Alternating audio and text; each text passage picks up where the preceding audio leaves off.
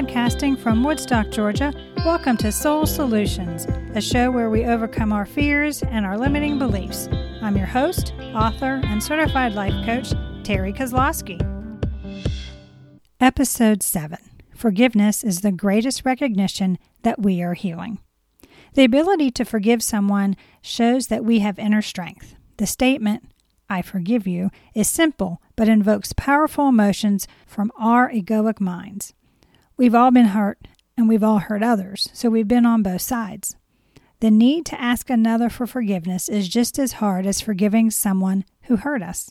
But when we do, when we forgive someone, it's the most significant recognition that we are healing.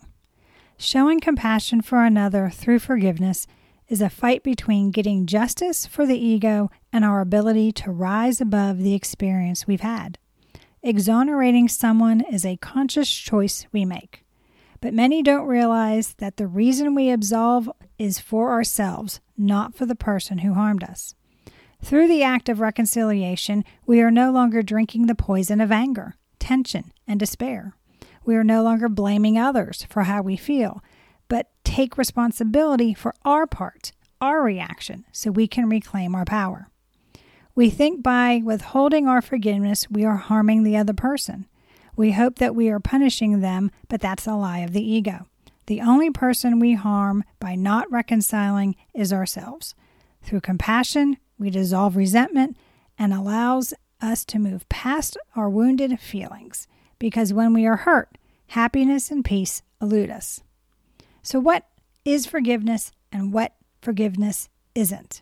Forgiving someone is about condoning their behavior. Being merciful to another isn't about the other person or that they deserve our kindness. Reconciliation isn't pretending the betrayal didn't occur, nor is it making excuses for the unacceptable behavior. It also isn't about forgetting. We never deny our pain or our emotions. Forgiveness is about our inherent goodness. It's about us believing and being willing to extend mercy to those who have wounded us. To absolve someone is a process that takes time, but the effort is priceless to our well-being. Do you know that forgiving others helps increase our self-esteem? It also gives us a sense of empowerment and security. Understanding can help reverse the lies of the ego that keep us small, and things like believing that we aren't worthy. Studies have shown that by forgiving others, we decrease depression, anxiety, and anger. Forgiveness heals us by releasing tension and can lower blood pressure. It allows us to move forward with our life. Giving absolution to another helps us to change our inner world to allow peace and happiness into our daily lives. It is the key to freedom and healing. So how does unforgiveness hurt us? Others hurt us, yes. Then we allow the ego to repeat the event over and over in our mind. We replay the event and cause our own suffering. We have the ultimate choice to hold on to the anger, betrayal, and sadness. But if we truly see from the perspective of the heart, this is punishing us, not the betrayer. Even if they know that the behavior hurts us, they probably not being tormented by their actions. Therefore, by choosing to hold a grudge, we continue to penalize ourselves while they go on unaffected by our misery. By taking responsibility for our action to the offense, consciously choosing to forgive their harmful actions, we can release the negativity that weighs us down. We are now free from the sadness, free from the guilt, and free from the stress caused by the wrongdoing. My childhood trauma was profound. Child sexual abuse and my mother abandoning me on the streets of Albuquerque, New Mexico, over 1,600 miles away from my family, were very overwhelming to deal with at any age. Even though these events took place over 40 years ago, they can still affect me. But it was still my choice to forgive her, not because of her, but because I no longer wanted to extend my suffering. Holding on to my pain was making me physically sick. My body tried to get me to recognize my need to deal with my emotional pain, but I ignored it to my detriment. So why is forgiving so difficult? When I was 27 years old, I had someone tell me I should be over my childhood trauma because it occurred over 15 years prior. I wanted to get past the fear and pain that I experienced, but I wasn't. I wanted to forgive, but I couldn't pretend it didn't happen. We've talked about what forgiveness isn't, but being compassionate doesn't mean we reconcile with the party that injured us. True reconciliation involves understanding by both parties. It's about settling and resolving conflict. Both participants are aware and agree to work on the relationship. Although I wanted reconciliation with my mother, she was never in a place where she could fully take part. Personal boundaries needed to be put in place to keep me from being injured again until I could rebuild trust. These are the limits we create to identify reasonable and permissible ways for the offender to behave towards us. Also, it's how we respond when they step over those boundaries and the consequences of the actions that we impose. But setting up these safeguards can be difficult, especially since others see things as punishment.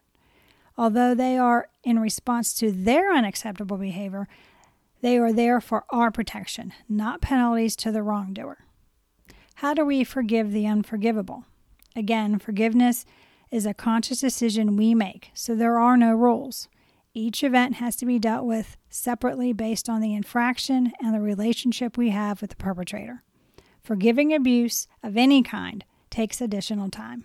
It requires a more thoughtful approach for ourselves to act compassionately towards our abuser.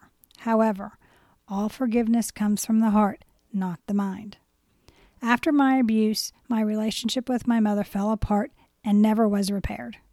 I saw her 3 times since the abuse took place over a 30-year time span. We spoke sparingly during this time. I wanted 2 things from her: an acknowledgement of what she did and the answer to the ultimate question, why? I thought that if I had these 2 things, I would have closure and would be able to forgive. What I discovered was my suffering didn't affect her. She moved on.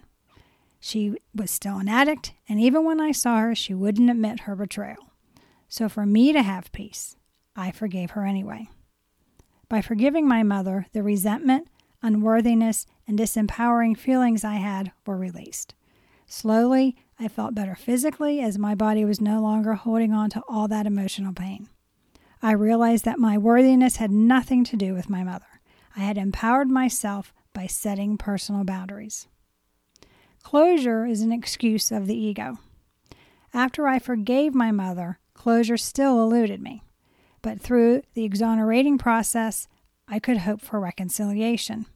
Until the day I found out she died, I hoped for closure. After she passed, I realized my ego used the idea of closure to hold me back. We all want an official end to whatever the story we tell ourselves. I wanted a happy ending to the tale about my mother. She died all alone in a state hospital. It took coroner 2 months to find my sister because my mother said she had no next of kin. Not the ending I wanted. So, do I let my egoic mind wreak havoc and plague me with internal suffering? Or do I reframe the ending into something I can use to help me grow? The ending of my story is one of growth and love. My mother, in her own way, acknowledged the pain she caused me. We had one phone conversation where she admitted her part in my trauma. As for the question of why, she's an addict. Not an excuse for her behavior, but the answer to the question. Addicts do what they do to get their necks fixed, no matter who it hurts, even themselves. So through my compassion for my mother, I was able to forgive her. The end of the story is not how I hoped, but I accept it for what it is. Her ending, my loving response, so I can grow and move forward. How do we move from forgiveness into healing? We all have stories about our pain.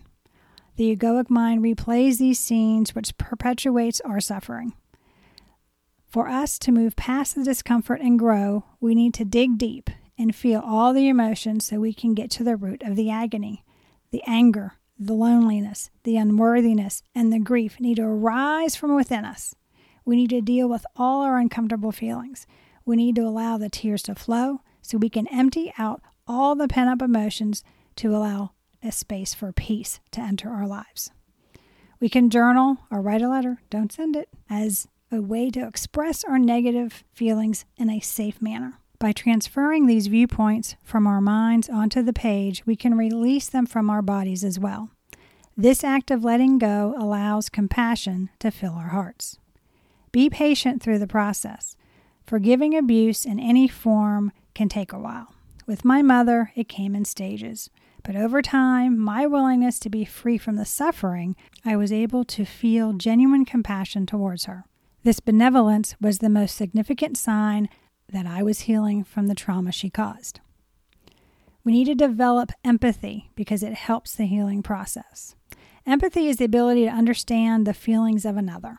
Let's be clear, it's not about understanding why someone did something, only that we can understand how they feel. My compassion for my mother allowed me to see that she was more than her actions towards me. By looking at the details of her life, I can comprehend her better. She was an Athabascan Indian from Fort Yukon, Alaska, 8 miles inside the Arctic Circle.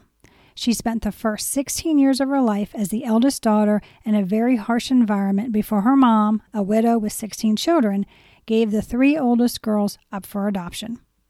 She left everything she had known and entered what she called the white man's world. She and her sisters hadn't ever seen running water or electricity. She told me they spent their first night in their new home watching the toilet water go down when it was flushed and playing with the light switch. But it gets worse. My mother's adoptive parents physically abused her. She was an alcoholic before she married my father. She divorced him to be in a physically abusive relationship. Then she was raped while visiting a friend in New York City. Anyone can empathize with her story. Although it doesn't excuse her from the harm she caused me, I can sympathize with her suffering and her wounds. Choose to do no harm. When others injure us, we have to make a conscious choice not to gossip about them. We don't have to say pleasant things, but we can't talk negatively about them. We want to keep the ego from enacting its own form of justice, which causes us to become less of our authentic selves. We don't want to harm another because we are reacting from a place of pain and fear. We want to choose to live from our compassionate heart, not our egoic mind. We can do this by remembering who we really are, by recognizing our differences and accepting them. We are each uniquely and wonderfully made. Let's celebrate our common humanity and see everyone as worthy of love, because we are. Choose to respond with love in all situations. By doing so, we allow compassion to be expressed to everyone, even those who hurt us. Extend kindness and courtesy to others, even those we think are undeserving. By showing these small acts of mercy, we build our heart muscle and our ability to forgive others more easily. As we heal, we see meaning in our suffering.